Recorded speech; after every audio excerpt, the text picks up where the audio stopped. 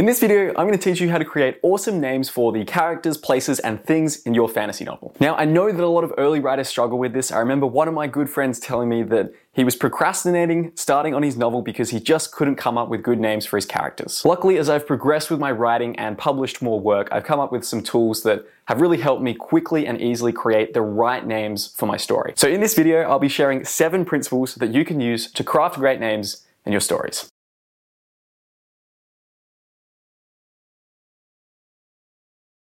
Principle number 1, use placeholders. For fantasy writers, there's this concept called world builder's disease. And this is essentially where you spend so much time planning out your world, developing the different cultures and the magic, that you never actually get around to writing your story. In fact, the world building becomes this really easy excuse that you use to procrastinate from actually writing your novel. I would argue there's a very similar thing where it comes to naming. Let's call it naming disease. It's so tempting to think that you need to wait for the perfect character name before you can start writing.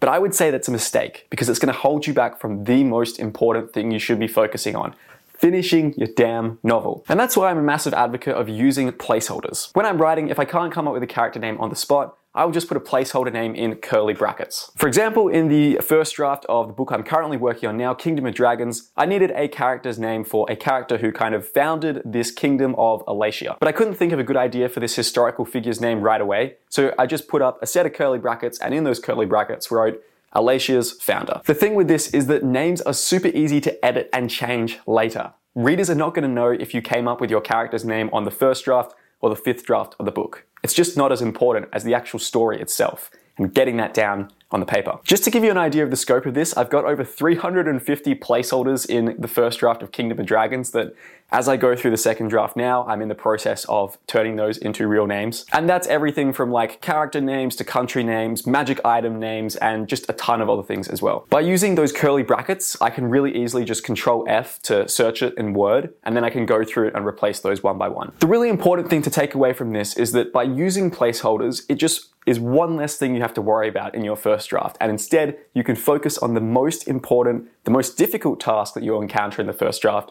which is actually finishing the novel, getting something down that you can then refine into a great story further down the track. Principle number 2, define traits. A character's name should establish or at least suggest a defining trait of that character. Obviously, you can take that way too far and create names that are much too on the nose or too obvious. You do need a degree of subtlety here. However, when you get this right, it's a really powerful tool for creating this really good first impression on your reader when you introduce a character. You'll just instantly tell them this is the kind of person that you can expect this character to be. And of course, you can play off that as well. You can have a name that suggests a certain trait at the front, but then as you get to know the character, maybe they actually reveal themselves to be someone else entirely. Let's analyze a few really good names from various stories to see how they go about this. The first one I want to look at is Neville Longbottom from Harry Potter. Right away, you can tell that this character is probably going to be, a little bit of a loser. Sorry, Neville. Obviously, he gets better later on.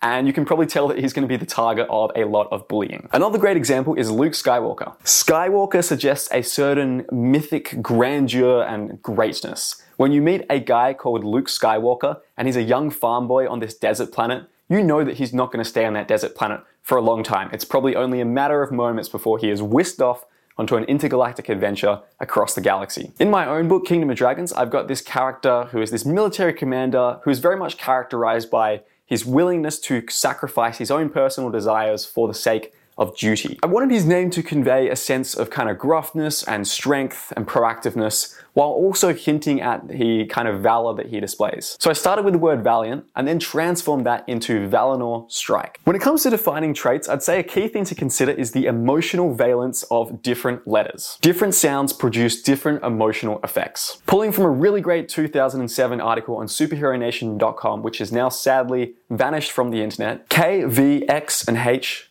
are harsh. Korvax and Havoc are probably not nice people. B, J, M, F, and R are examples of letters that sound firm without being menacing. L, U, S, and O are smooth, soft, and sometimes sensual. Principle 3, differentiate characters.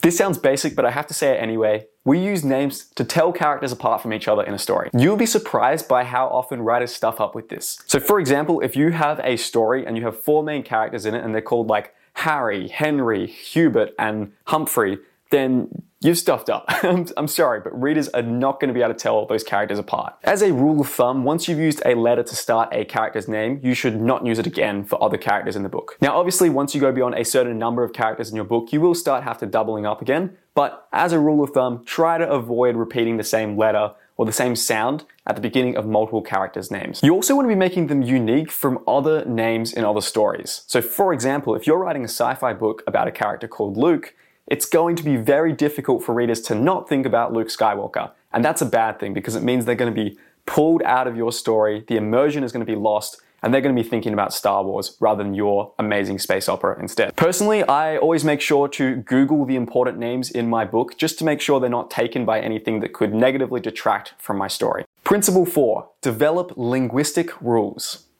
Developing naming rules or themes for how you name things in your story is going to give your names a lot of coherence and a sense of realism, which is really important in fantasy. So for example, in my space fantasy book, Across the Broken Stars, there are two main cultural groups. You have the Payans, who live on these disks that float in space and are surrounded by force fields. And then you have the Varians, who basically rise up from the planet beneath them in their airships to overtake the Payans and colonize their lands. Now, to make their names kind of feel distinct and to create a sense of conflict and tension between them, I used sort of Spanish-sounding names for the Payans, so Leon de Velasco, Alvaro, Alina de Muriel, etc. And then for the Varians, I used more English-sounding names like Walter Drayton or John. It doesn't just have to be ethnicity based. Your rules could be building on other themes as well. For example, here's Brandon Sanderson talking about how he did this for the Stormlight Archive. In the Stormlight Archive, symmetry is holy, and so I play with the idea of names that are palindromes or nearly palindromes quite a bit. Now, my next principle number 5, is a little bit controversial, but before I kind of get into that, I wanted to quickly tell you about my free writing advice ebook, 5 Lessons That Transformed My Writing. It's a short book that you can easily read in half an hour and contains some of the most impactful, useful lessons that I've learned from publishing 3 novels and a best-selling video game. Also, I only released it a few weeks ago, but already there have been over 200 writers who have gone ahead and downloaded that, which is really awesome. So if you want to join them, just click the link in the description down below to get the book for free. Principle number 5, random generators and artificial intelligence. Alright, so like I said before, this is maybe a little bit controversial for some people, but personally for me, I found it to be really useful as a good starting place to use random name generators to basically just give me lists of possible names for characters in my book. In particular, these are really great for secondary characters who, it doesn't really matter what their name is that much. You just need something that feels sort of consistent and thematically appropriate for your book. But even for main characters, there have been times where I've come up with a name for a character and I'm like sort of happy with it. And then I just tell myself, look, I'm going to spend 20 minutes just going through a random name generator and just looking at like thousands of possible names basically until I have something that kind of stands out to me as being like, yes, that is emblematic of the character that I'm writing about. It's basically what Brandon Sanderson talks about with his Atlas method of coming up with character names. Early in my career, what I did is I would get a book, an atlas. And in this atlas, I would go to a region of a country that spoke a language I didn't speak, and I'd look at the names. The cool thing about some of these random name generators is that you can actually get them to give you names based on ethnicity or gender, and it's really useful as a way to kind of filter the different names that you're looking at. These random name generator tools can also give you things like the names of cities or magical items or even magical creatures. Now, obviously these tools are always changing and evolving, but for me personally, the ones that I've found the most useful up until this point have been behind the name, which basically allows you to filter for ethnicity really well, and also fantasynamegenerators.com. Neither of these are sponsoring this video, these are just tools that I found useful. Now, up until this point with my writing, I've mostly focused on using the random name generators, but recently, in the last couple of months really, artificial intelligence has been taking off a lot more, and I've actually been playing around with using ChatGPT to generate fantasy names. ChatGPT, if you're not familiar with it, is basically a free artificial intelligence chatbot. You type questions into it, it gives you answers. It's pretty cool. And there's also a lot of controversy around it because some creators are concerned that it'll steal jobs and that sort of thing. I actually made a video diving into this topic in more detail on this channel, which you can check out. I'll link in the description down below. The really cool thing with ChatGPT is you can give it a very specific prompt in order for it to generate the names that are most useful for your fantasy novel. So for example, the other day I was trying to come up with names for a portal that takes you into this sort of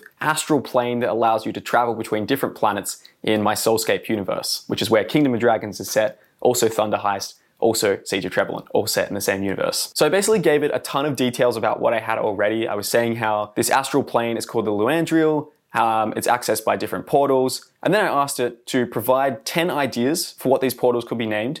And I wanted them to have a similar feeling to the word Luandriel, so that it was thematically coherent. And then this was also a really advanced level prompt that I was very happy to come up with. I basically asked it to create names that had no real world meaning, so that they would be differentiated and unique for my story, but still create a similar feeling to the word Luandriel. And then for each name, I asked ChatGPT to tell me why the names were good. It then spat out this list of 10 names here, and I really liked this second one here, Sulfurion. Now, you might be thinking right now, and this is why I said this is a controversial tip, that's cheating if you use AI to come up with names, or if you use a random name generator to come up with names. You're just outsourcing your creativity. Why not just outsource the whole book as well? Well, that is a wider discussion. Like I said, I kind of got into that in my video where I was talking about whether AI will steal writers' jobs.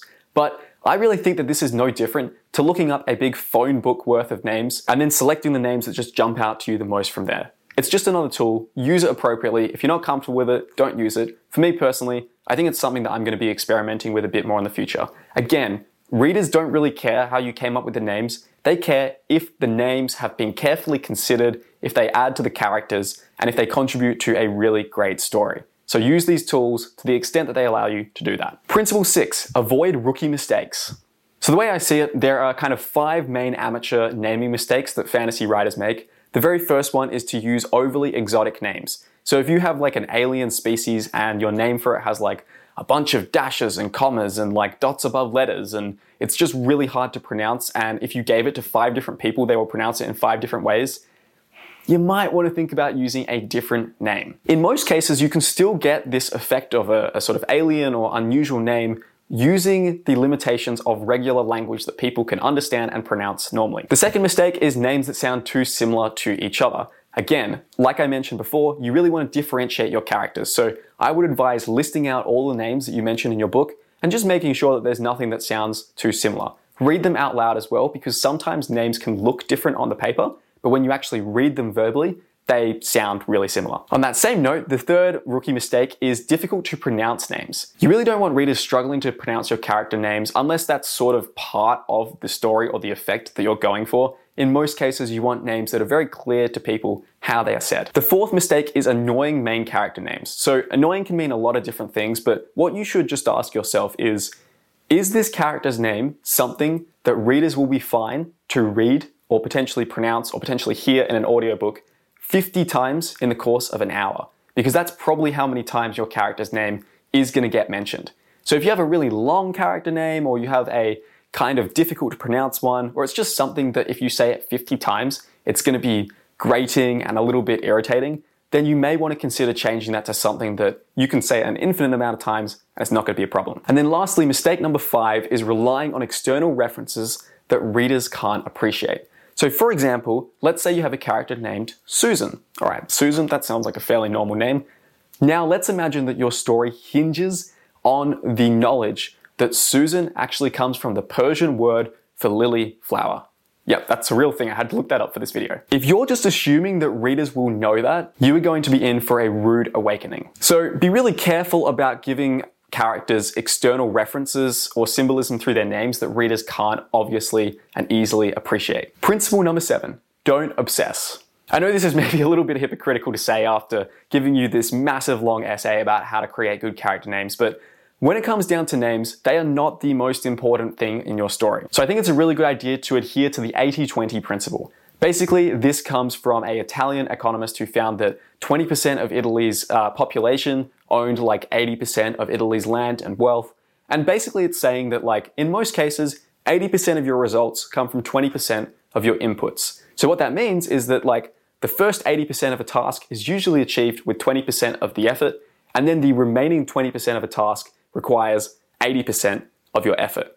So with your names, I am very much in the camp that good enough is good enough. Don't let names hold you back from writing a great story or putting your story out there. Like world building, it's easy to get obsessed with the names, but always remember they exist in service to your story. So names are important, and I hope this video has helped you with it, but you should be obsessing not over names, but over plot, over characters, and over your world itself. If you're new to the channel, welcome. My name is Jed Hearn. I'm the fantasy author of these books and this video game. And on this channel, I share the best fantasy writing advice that I've learned along the way. If you enjoyed this, subscribe for more fantasy writing advice every week,